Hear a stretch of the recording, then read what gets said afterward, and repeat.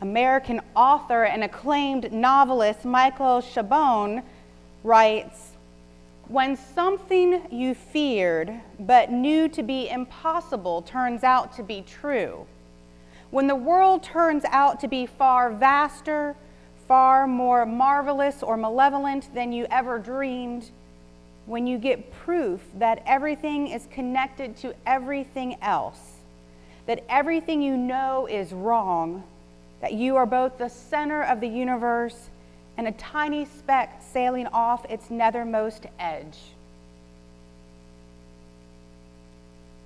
This is what happened to Job. You see, our story ends today with Job in that he finally spoke with God last week after all the trial and tribulation he had experienced, all the evil and injustice that he had received.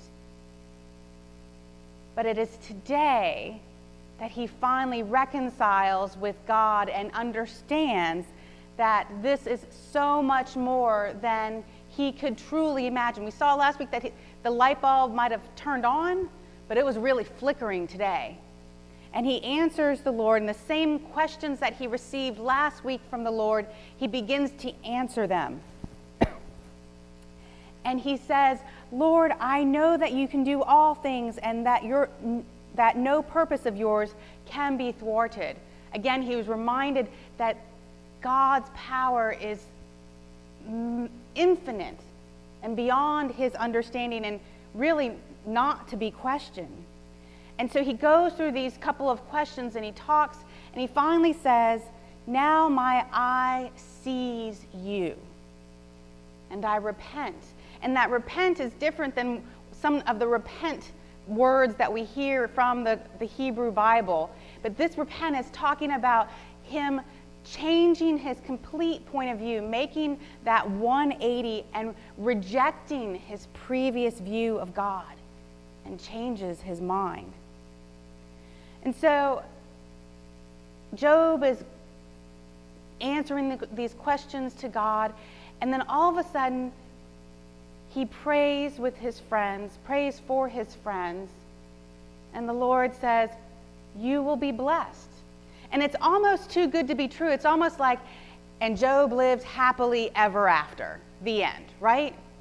He gets all of these magnificent riches. Someone said last night after the service, it's like he won the Mega Millions, right? He gets 14,000 sheep, 6,000 camel, 1,000 yoke of oxen, 1,000 donkeys.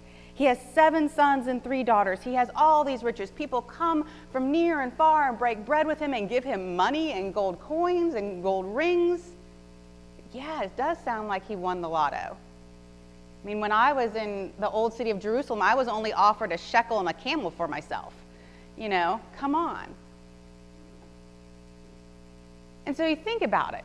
You think about those lotto winners, and sometimes their life doesn't turn out magical with all the money in the world, right? And I bet for Job, even though he has a new family and a new life, and he lives for 140 more years and sees generation upon generation, yeah, there's probably some good times and all that. But I know, and you know, once you've experienced loss, your life is forever changed. You're not the same person that you were before. Sometimes that's good, and sometimes that is just so hurtful and so painful that it takes every day to have all of these wonderful things just to breathe, right? And so I would bet in that 140 years, there was times that Job thought back when he thought God was evil and God was putting upon him all this terrible stuff and the injustice of his life. Think back, one of my most favorite movies is The Green Mile. And if you've never seen it, you got to go out and download it or something. I don't know how you really do it these days. You can't rent it. And so the story, or the character that Tom Hanks plays, he too lives a long life, longer than it's supposed to. because of an interaction that he had. And at the very end, someone said, well, hasn't it been great? You've lived this long life, longer than anyone could imagine. And he's just like, well, yeah, it has been great, but it also has been sad, because I've seen everyone that I've loved go. I've seen people come and go through my life, and I'm still here, and it's the burden I have to carry. So maybe Job is still carrying that burden, even with all the blessings that God has given him. And now we transition to Bartimaeus, and in the same way, he too has seen what the Lord has provided, because he's asked for this healing. He was doggedly persistent. Even when people said he had no voice and he was not worthy, he kept calling for the Lord. And all he wanted was to see. He didn't ask for riches beyond his imagination. He didn't ask for anything else but to be able to see. And he knew that Jesus had the power of God in order to heal him. So when he is healed, and Jesus says, your faith has made you well, well, I wonder if Bartimaeus doubted again. Well, if my faith has made me well, why didn't this happen years ago? Why did I have to suffer and be tormented and be put aside for all this time? He went on to follow Jesus. He followed Jesus to Jerusalem and was part of that crowd that watched him die. But I wonder if he too, even after receiving the blessing of sight, thought about the pain and the hurt that he experienced when he didn't have any sight. Those seeds get planted deep inside of us, and they're sometimes hard to remove, and sometimes we can't, and we just live with them. I think about a time when I was in New York City for seminary, and I went to the Natural History Museum, and there's a part of the planetarium where they have this thing called the Hayden Sphere, and they use it to show you the size of things.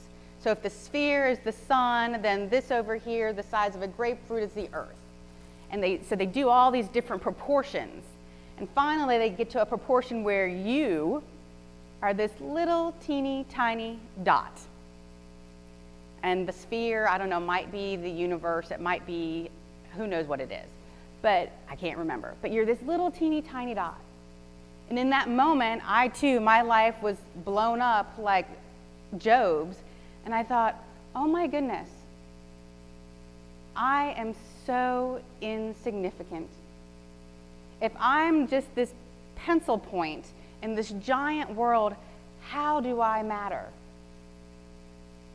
And then I was reminded that I too am created and wonderfully made in the image of God, and that I'm a beloved child of God, and nothing can take that away from me. So even when I can feel so less, I can feel even greater being more because of my faith in God. And I think Job and Bartimaeus go back on that same continuum of insignificance and greatness because of their faith, because in the which and way they live. Faith is about that, about going back and forth. Yes, we could be dogged in our determination and say, this is how it's supposed to be all the time. But there's not a lot of grace in that. There's not a lot of opportunity to doubt and to challenge and to struggle and to live in this moment that God creates for us. Our psalmist writes, I sought the Lord, and he answered me and delivered me out of all my terror. Taste and see that the Lord is good. Happy are they who trust in him. That's what faith is about, my friends. Seeking and searching out God and putting our trust in him, knowing that there's so much greater for us in this world, that if we're quiet and patient, which is so very hard, but open our ears to hear and our eyes to see, then we will be richly blessed beyond our wildest imagination. Amen.